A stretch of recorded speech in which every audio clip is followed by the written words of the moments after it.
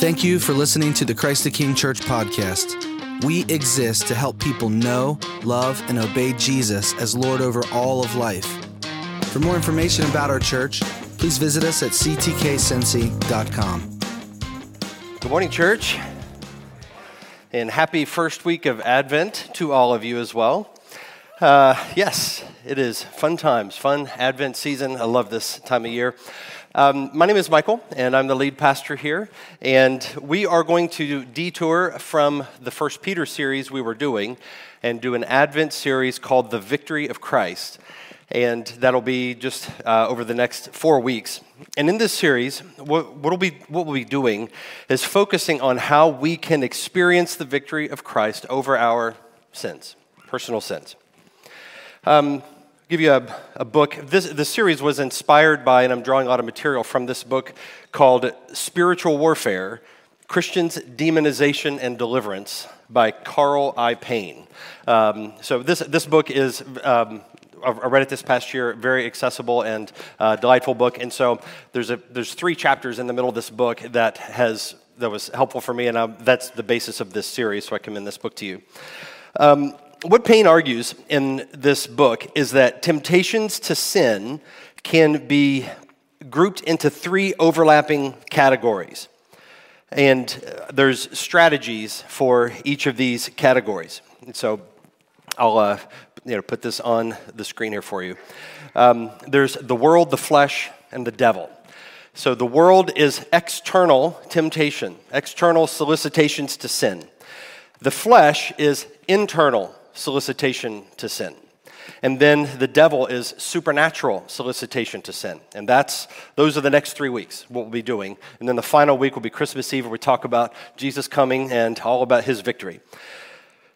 So these 3 temptations, they overlap. And I want to say this at the outset. These are this is a teaching tool, because in any particular sin or temptation, you're going to see elements of all of these because there's a lot of overlap.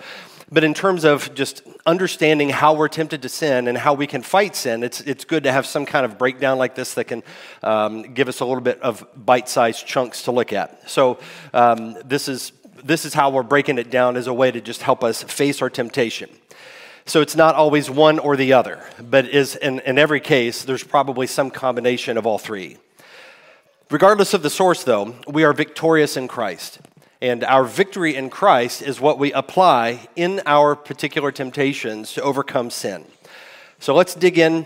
We'll be looking at a number of different texts, but we'll start in James chapter 4. James chapter 4, verse 4, it says this: "You adulterous people." So he's talking about some kind of adultery here. "Do you not know that friendship with the world is enmity with God? Therefore, whoever wishes to be a friend of the world makes himself an enemy of God." So James here is saying that friendship with the world is enmity or hostility with God.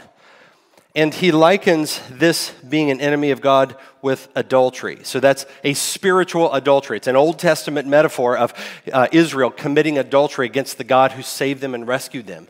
Same idea he's applying here. It's like if you want to be friends with the world, it's like spiritual adultery. You're at enmity with God. So here's a question that oftentimes people will ask whenever they encounter this concept. If God so loved the world that he sent his son Jesus to die to save the world, then how is it spiritual adultery when we love the world?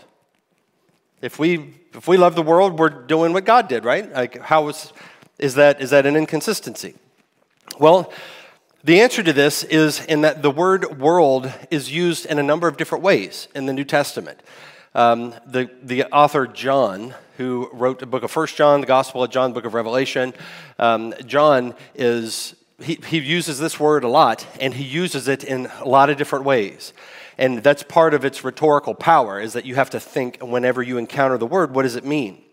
So there are several meanings and uses that can be detected in the New Testament, and there's 5 in particular that I'll mention here. This is from the Tyndale Bible Dictionary, and it just gives us a summary of the 5 different ways that the word world is used. And the Greek word is cosmos, so kind of cosmic, same idea. So the first use is the world is the universe as God created it. So it's just the created realm. That's the world. Or it's the earth in contrast to heaven. So it's earth being distinguished from heaven. So in this case, you would have like John 6:14. The people said of Jesus, "This is the prophet that has come into the world," meaning he's a prophet from God, but he has come into the world. So it's the earthly realm as distinguished from heaven. The third use is the totality of humanity. So that's John 3:16. This is all the people. For God so loved all the people. For God so loved all of humanity that he gave his only son. The fourth use is the totality of human existence in this present life with all of its experiences and possessions. So the world is all of it. It's all the things that you experience and possess and encounter. So that would be Matthew 16:26, where Jesus said, "What would it profit a man if he gains the whole world?" He doesn't mean you gain an entire planet, but he means all of the experiences and possessions and all the things that you want. If you gain all of those things and yet forfeit your soul. Number 5, and this is what we're talking about today. This is our definition for today. The world is the world order as alienated from God and in rebellion against God and condemned for its godlessness. Now, whenever you encounter the word world in the Bible, in the New Testament, any one of these could be in play. But in our text today, the way James uses it and some other texts I'll show you, this is what is at work. He's talking about this world system that's alienated from God. So whenever James 4 says, if you want to be friends with the world, you make yourself an enemy with God. Why? It's because the world itself is alienated from God. The world order is alienated from God. So if this is your friend, then you are aligning yourself with God's enemy. Because the world order, the system of the world, is alienated from God, and it's arrayed against God, and it is a system, meaning it's not a monocausal thing. There's a variety of factors at work in this fallen world that are arrayed against God, that are in rebellion against God. And whenever you align yourself with that system, you're making yourself an enemy of God. So in that sense, you would be committing spiritual adultery. That's why James 4 says, you adulterous people. Because if you're a Christian, then you are the bride of Christ, right? I mean, Jesus died to purchase you as the bride of Christ, and then making yourself a friend with the world is like hopping in bed with God's enemies. It's spiritual adultery. Now, there's a text in 1 John 5 we'll look at in a moment, but 1 John 5 says, the whole world lies in the power of the evil one, meaning it's under Satan's control. And so Jesus says in Matthew 8, verse 7, woe to the world for its temptations to sin. So this is Jesus speaking, woe to the world for temptations to sin. So the world is external to us. Now it says it's necessary that temptations come, meaning that's part of life, but woe to the one by whom the temptation comes. That is, woe to the one that is operating in concert with the world that presents a temptation to us. So these are external solicitations to sin. Now let's look at 1 John chapter 2. John uses this word world in the same way. And he says here, do not love the world, nor the things in the world. If anyone loves the world, the love of the Father is not in him. For all that is in the world. So he's going to give us some things. All that is in the world. And we've got 3 things. The lust of the flesh, the lust of the eyes, and the boastful pride of life. Those things are not from the Father, but is from the world. You see that? All that is in the world, the lust of the flesh. And this is New American Standard Bible, by the way. The lust of the flesh, the lust of the eyes, the boastful pride of life. Those are not from the Father, but they're from the world. The world is passing away, and also its lusts. but the one who does the will of God lives forever. So the things of this world are the particular ways that those external sources solicit us, proposition us, tempt us to sin, right? So let's look at these one at a time. I've put these in, they overlap, right? But these are the three. Lust of the flesh, that's the first one. Lust of the flesh is external propositions designed to trigger some physiological response in our mind and body.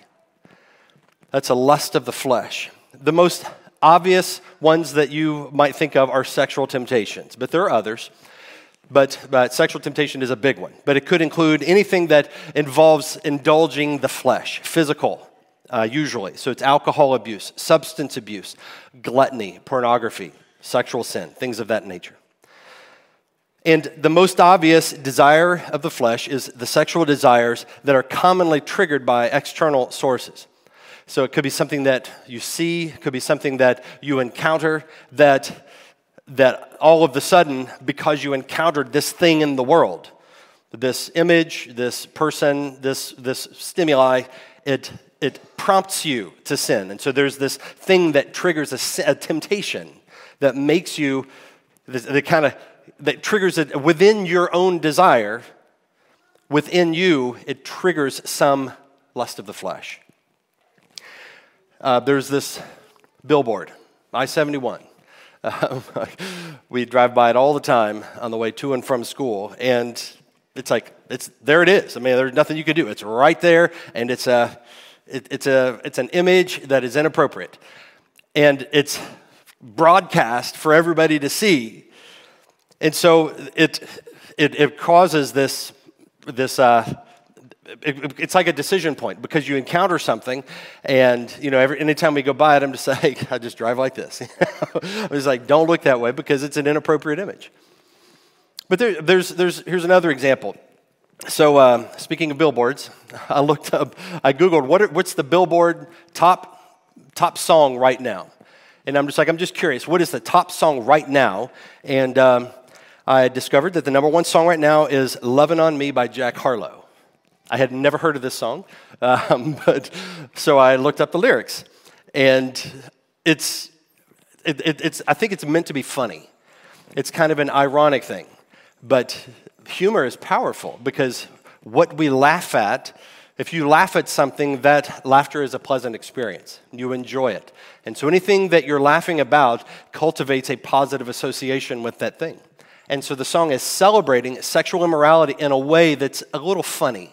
It's a little ironic. It's kind of clever. And in so doing, it elicits some kind of a desire. But it represents the world. And this song is just one tiny little part of an entire world system that is collectively in rebellion against God. And it turns that rebellion against God into a form of entertainment. And next week it'll be some other song. And the week after that it'll be some other song. And chances are, whatever the top song is going to be or the top 5 songs are going to be, unless it's Mariah Carey's Christmas song, is going to be something that celebrates sin. Usually. Now you might think, what's this a funny song? It's a joke, Not a big deal. Why are you being such an old stick in the mud, Michael? And that's because if that's the way we think about it, then that tells me that you're thinking, well, it's just harmless, right? It's innocent. Come on, it's just stupid fun. But things that we think are stupid fun can be quite tempting. And it can be tempting because it curates a desire for something ungodly in our soul. And if we're at least not aware of that, if we don't detect it, if we don't discern it, then we'll just go along with it like a dead fish floating down the stream. We'll just kind of go wherever the stream pulls us. Second one is lust of the eyes. Lust of the eyes. Now, it can be a little confusing because we think lust of the eyes, well, the eyes trigger lust for sexual things, but lust of the eyes has a little bit different sense here. These are external propositions to sin, and they're designed to trigger desire for beautiful things. And oftentimes with a hunger to achieve or to possess. So the heart of desire of the eyes, or lust of the eyes, is discontent. It's fueled by an envy. And we think this sense that we all have, and it's not always conscious. Usually it's just below the surface. It's subconscious, but it's still there at the level of feeling. We think, if I had that, I would be happy. And nobody thinks that way. If you say it out loud, it sounds kind of silly. But that's the way our desires work. And it could be the most stupid things. And there's a lot of that during Christmas time, right? Because we see commercials and ads, and we think, oh, that thing, man, that's so good. That car, that house, that vacation, whatever it is, the thing that jewelry, that piece of clothing, that pair of shoes, or some gadget, whatever it is, it's just like, I want that. And if I had that, it's like, wouldn't it be so cool to have that? Man, life would be, that would really make life easier. And we have, it triggers discontent, and that's the lust of the eyes.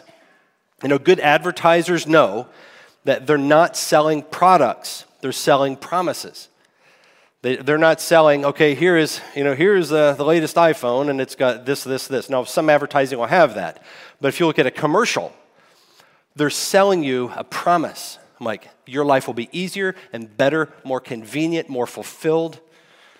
And let's say the camera on a phone. It's like your memories, you'll save your memories, the cherished moments with your loved ones. That's what they're selling you. They're selling you the ability to capture and freeze time so that you can hold on to a moment of happiness forever. That's what they're selling you. They're promising you something. They're not selling you a product, but they're selling you this promise in the form of this product to get you to buy it. Sports car advertisers, they're selling status and image, right? Fun and excitement. They're not selling transportation. Some piece of junk car will get you from point A to point B just as well as a Ferrari. So why not just buy the piece of junk car? It's because the Ferrari is a lifestyle vehicle. It's status, it's image, it's cool factor. It makes you the object of envy. That's what they're selling you. That's lust of the eyes. The boastful pride of life are external propositions that are triggered by selfish ambition.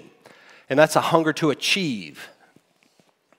So you can think of it as a desire to control your own destiny, to where you can be in the driver's seat and you can have what you want and do things your way apart from any means that God would appoint to you. So those are the three. John tells us, 1 John 2, 15 to 17, if you love the world, the entire system, or if you love the things of the world, which is lust of the flesh, lust of the eyes, the boastful pride of life. If you love either of those, let me just go back to this. If anyone loves the world, loves the Father. So do not love the world nor the things in the world. So if you love the world or the things in the world that we've just been talking about, then this is the hard verse here, the hard thing to swallow. The love of the Father is not in you. So a person who that has the love of the Father in them, they're marked out as being different, right? They don't love the world. They don't love the things of the world. Now we'll flesh this out as we go along. But we need to grapple with what John is telling us here. This is a very serious thing. And what James, he said earlier, said friendship with the world is enmity with God. Do you want to be God's enemy? Do you want to be spiritually in adultery? So why would any Christian love the world? You might think, why would anybody want to do this thing? Why would anybody love the things of the world? Why would anybody want to be deceived? And the answer is because we love our sin. We want to sin. We would rather accommodate sin than mortify sin. And then the world can become our accomplice. And because it's external to us, we have some plausible deniability that it's actually anything that is truly happening to us. We can say it's the world's fault. I lusted because I saw that billboard. It's the billboard's fault. It gives us some way to distance ourselves from moral culpability. But John is saying here that your relationship, your orientation to the world is an indicator of your relationship to God. So, just as a thought exercise, if there were something that you're tempted by, it could be some Lust of the flesh, some sexual experience, some woman or man that you're tempted by. Or it could be some possession that you could have, or some experience, or some form of control that you could have. If you could have that thing that you desire and you could get away with it, would you do it? If you knew you could get away with it, would you do it? And if you already know that you would do it if you could get away with it, then you love the world. You love the things of the world. You love your sin. And John has a very sober warning for you. The love of the Father is not in you. And if you love the world, the devil will exploit this fact to destroy you.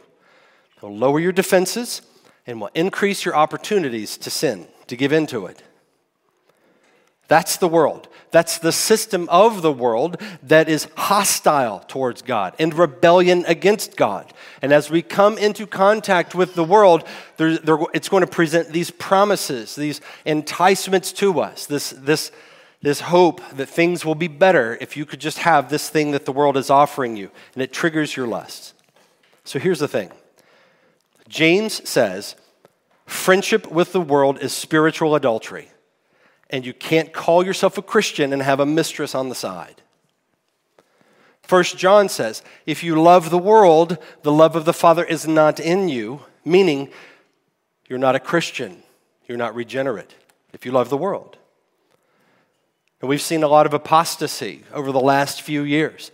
And apostasy is simply the outworking of this principle. It's the outworking of fake Christianity, where people loved the world, but they wanted to pretend to love God also. And whenever the heat got too hot and the tension became unbearable, then they bolted and they went with what they truly loved, which is the world. And they say they're deconstructing or they're apostatizing. But what's going on is they're just revealing who they always were. Somebody who was pretending to love God, but really they loved the world more, and they made their choice. So the point is very simple. You can't fight sin and love sin at the same time, because what you love always wins. Apostasy happens when you're in love with the world and you're in love with your sin and you don't truly love God. Apostates love their sin because they're enslaved to it. They're enslaved to the world. They're held captive by it and they're powerless against it. And if that's you, let me give you some good news, because we're here. We want to hear good news. Let me give you some good news. Jesus Christ died and rose again to set men and women free from their sin. That's what we celebrate. That's why we come here. It is because we have a Savior who died to sin he died physically so that we might die to sin, and he rose again physically so that we might be raised in a new hope of victory over sin. That's what we have. So the good news is that the gospel, through Jesus Christ, we have victory over sin. So every Christian has the promise of life with God in eternity, and also the power over sin and temptation in the present.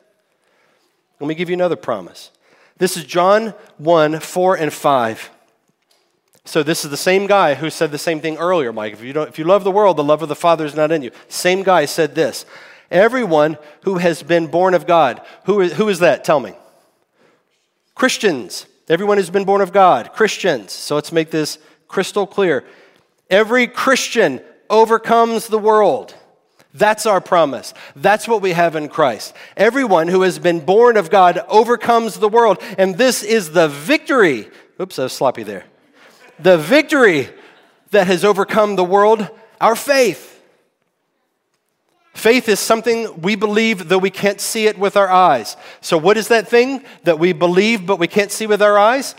We believe Jesus Christ was a real man who came to this earth because he was sent by the Father out of his love for the humanity that he came to save. And he was perfect and sinless, and yet because of his sinful perfection, the world hated him, mocked him, beat him, and nailed him to a cross, and he died and was buried in a tomb. But 3 days later, he rose again, victorious not only physically, but victorious over the entire spiritual realm. He's victorious over the world, and then our faith is placed in him and his victory. And so whenever our faith is in the right object, Jesus Christ, his victory is our victory, and that is the victory that has overcome the world. It's yours. Amen? That's what we have. So when it comes to facing sin and facing temptation, we've got to realize that we are victorious. We are overcomers. We don't have to lay down and play the victim and act like, well, this is just happening to me. I don't know what I'm going to do. No, you are victorious in Christ. You have power in you to overcome any sin. So don't believe the lie that you just have to succumb to it. Because that's not the way it works. Jesus died not merely to take us to heaven. He died to give us his victory over the world and the flesh and the devil. So if you're here today and you're not a Christian, hear me. Please hear me with love and all love and respect. I plead with you. Look to Jesus Christ. Confess your sin. Repent of your sin. Turn and believe in Jesus. And you will receive not only eternal life, but you will receive power in this life to overcome sin. And if you are a Christian, hear this. We can put our victory to work. Our faith has overcome the world. Our faith is in Jesus. He's overcome the world. And we have that faith, and we can put it to work in our fight against sin. You've already been set free. Sin has no power over you. The world may tempt you. The world may trigger a sinful desire in you, but you do not have to succumb to it. If you're a Christian, the love of the Father is in you, meaning that your desires have been transformed. Your heart has been changed. You've been given a new heart, a heart that is tender and soft towards God. The love of the Father is in you. You are not a slave to sin anymore. You're a slave to righteousness. So that's my sermon. I got more to say. That's my sermon. That's the basic idea. And I want to give you some tools to put it into practice. So let me give you 4 things. How do we avoid loving the world or loving the things of the world? We'll go back to John chapter 2, verse 17. We'll look at a couple other scriptures. But I want to show you this 4 things. John gives us an important clue in fighting the world's propositions to sin. Verse 17 here says, the world is passing away, and also its lusts. But the one who does the will of God lives forever. So you see here, the world is passing away. It's temporal. And the one who does the will of God lasts forever. That's eternal. So the world propositions us by offering this exchange. We're exchanging something eternal and of incalculable value and exchange that for something temporal and fleeting. It's a bad deal. The world propositions us with this sort of exchange, a counterfeit version of something eternal. And then Matthew 16:26, Jesus said, what will it profit a man if he gains the whole world and forfeits his soul? Or what shall a man give in return for his soul? So there's this sense of an exchange. And Jesus is saying, like, what's the profit? What's the gain? What's the benefit if you trade in something of inestimable value in order to receive something of momentary, temporal, fleeting, dying value? 4 things. Number 1, set your heart on things above. Set your heart on things above. So overcoming the world's temptation is not just this practical strategy. It's got to begin at the very beginning. It's got to begin with God himself. The love of the Father is in you, right? So we have to cling to that fact. Anyone who loves the world, the love of the Father is not in him. But anybody who doesn't love the world, or anybody who's the love of the Father is in them, they don't love the world. So the love of the Father, that's where it begins. Because God is everything. He's the Alpha and He is the Omega, the first, the last, the beginning and the end, and nothing compares with him. So Paul says this in Colossians chapter 3. If you have been raised then with Christ, seek the things that are above. And that's where Christ is, seated at the right hand of God. Set your minds on things that are above, not on things that are on the earth. Why? Because that's a bad deal. The things on the earth are fleeting, temporal, dying, passing away. So we don't want to set our mind on that. For you have died, and your life is hidden with Christ in God. That's the same thing James was saying, or John was saying in 1 John 5. The victory that has overcome the world is your faith. Your faith is here. You have died. That's your faith. And your life is hidden with Christ in God. And when Christ, who is your life, appears, you also will appear with him in glory. That's your faith. And that faith has overcome the world. And that means that victory is alive in you this second, right now, this moment. So Christ is the true north. And we have to calibrate everything in our lives, every priority, every decision, every desire, to his eternal coordinates. Because eternity with Christ, that is your destiny. That's your home. That's where you're headed. And the world that we live in, it's a theater of deception where Satan's schemes are being played out. And it's a sophisticated apparatus of temptation and solicitation and proposition and desire and lust to get us to trade something eternal for something temporal. So this theater of deception is something we've got to navigate in the power of the Spirit and with the help of the church and the Word of God. I mean, we have resources. We have to navigate this theater of deception until we reach our homeland. So Christ is your life. Set your heart on things above where Christ is. He's first. Number 2, don't take the deal. Don't take the deal. So with every temptation, you're being offered a deal. Choose the world over Christ. And we don't take the deal because it's a bad deal. Jesus said, what can you give in exchange for your soul? 10 minutes of porn? Is that worth it? A fling with the woman you work with? Neglecting your children so you can build your career? Whatever that thing is that you're chasing? That's temporal. That won't last. And what Christ has given you will last. It'll last forever. It's eternal. That's what we've been given in Christ. So the world lies to you by presenting these promises to you that it can't keep. Promises of fulfillment and hope and pleasure, deceiving you into thinking, this will feel good. This will give me some relief. This will make me happy and fulfilled. And it's always a lie. It can't deliver on its promise. Because there is nothing the world can possibly offer you that is worth the price of your soul. So as a Christian, eternity dwells in you. If you're a Christian, eternity dwells in you, meaning the Father's love is in you. Eternity dwells within you.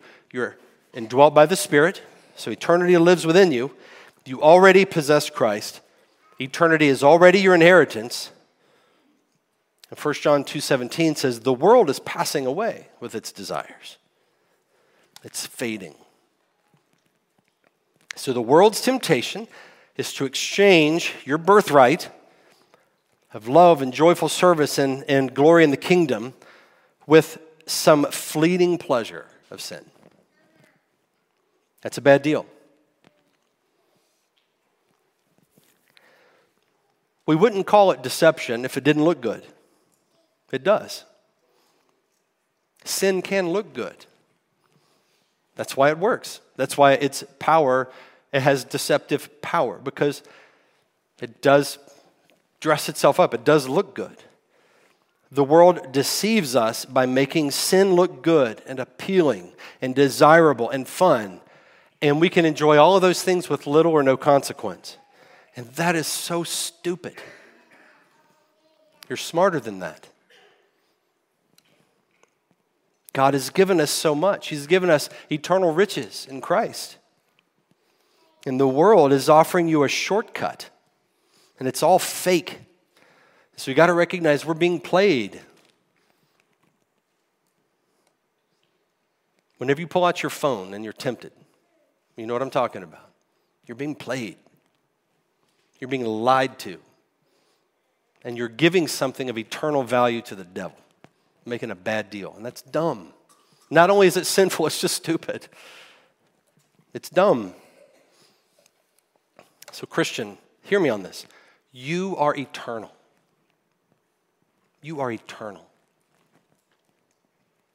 And there is not a price tag that you can put on your soul.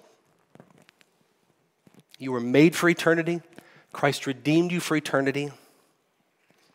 John says, whoever does the will of God abides forever. That means it's eternal, it's permanent, It's everlasting.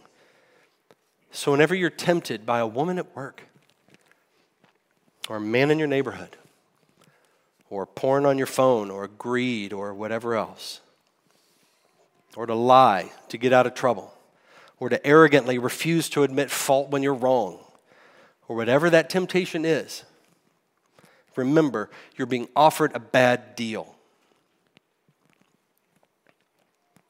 That fleeting momentary pleasure or that fleeting momentary relief of some painful consequence of a prior sin that will damage your soul. There's no life there. It can't satisfy.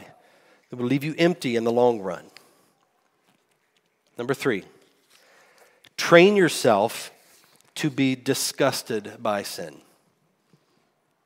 Train yourself to be disgusted by sin.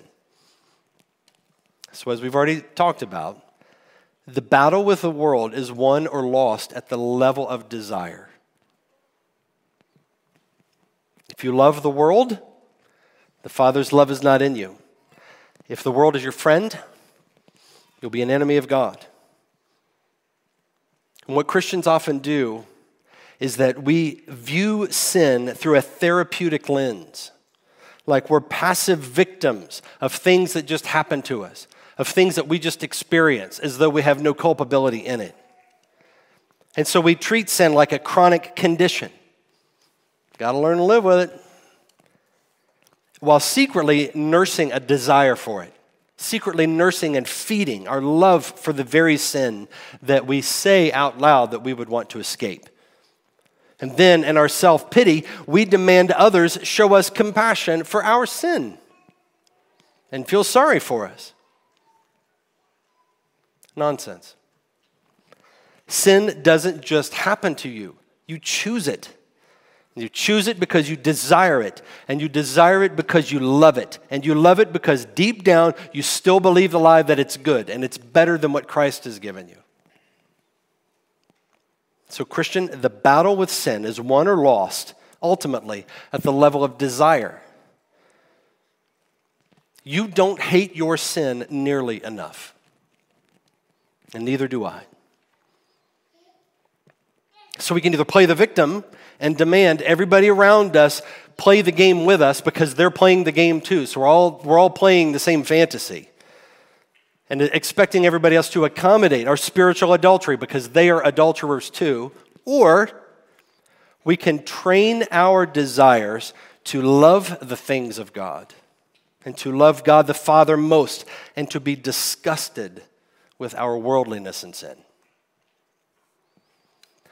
I've got a family member who had a secret porn addiction for nearly 2 decades.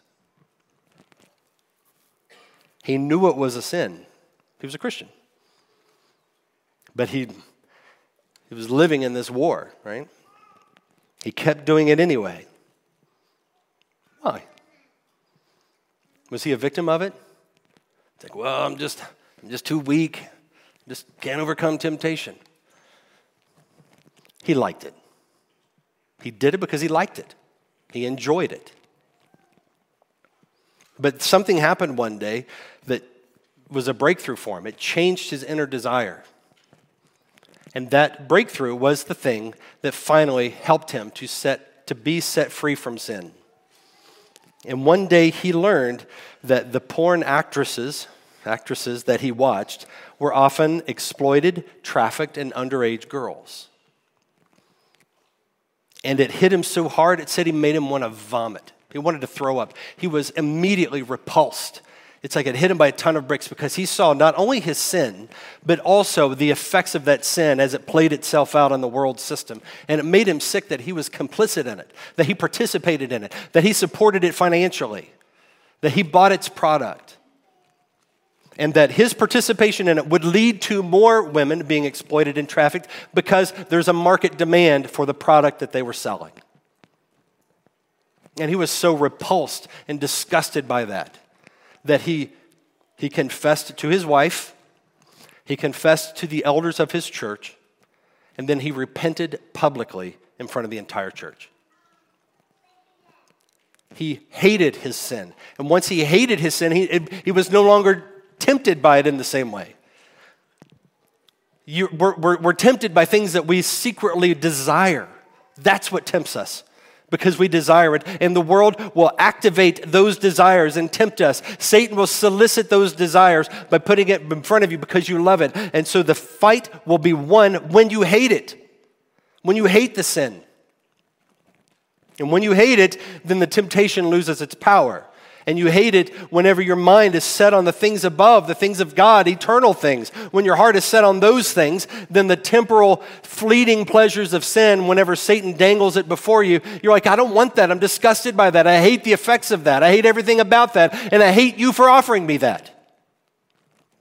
That's how you win. But you don't win when you're like, yeah, I love this thing. I'm doing my best. But I'm sure next week, whenever we get together in our accountability group, I'll report the same failure once again. That's not fighting.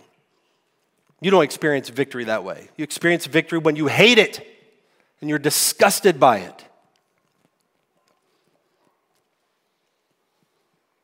Number 4, believe God for victory over every sin.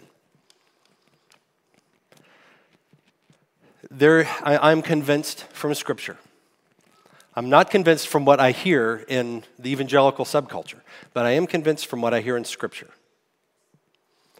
that there is not a sin that we should surrender to as though we're powerless.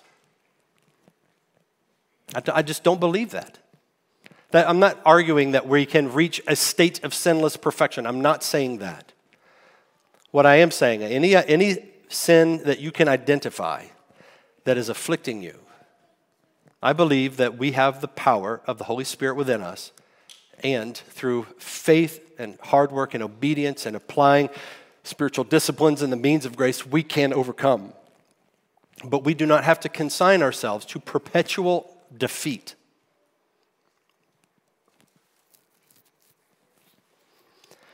I had a church member go back, challenged me once about how much in our speaking in our liturgy we referred to ourselves as sinners. And, I chafed at that. I didn't like that. I'm like, we're sinners. What do you mean? It's like, I sin, you sin. We're not, anybody who denies that they've got sin in their life is a liar, 1 John says, so what are you talking about? And I think it was splitting hairs, because when we define sinner as one who sins to whatever degree they experience it, then is it appropriate linguistically to call them a sinner? Sure. So in that sense, yeah, I'm a sinner, you're a sinner, we're all sinners. But positionally, to declare this as a matter of identity within our church, and for that to be the normative way that we speak of one another, it cultivates a spirit of defeat. That says, well, you're a sinner, I'm a sinner, so are you really all that surprised that I sinned in this horrible way yesterday? Of course not. Well, we're all sinners. It's a way to make excuses for it. And it's a way to keep the victory that is ours at bay. But we have victory. I've got to read this again. Everyone who has been born of God, every Christian, overcomes the world. Meaning you don't have to lose. And this is the victory that has overcome the world, our faith, meaning it's not up to you. It's not up to you to white-knuckle it and come up with just the right technique and just the right spiritual discipline and the right habit and the plan.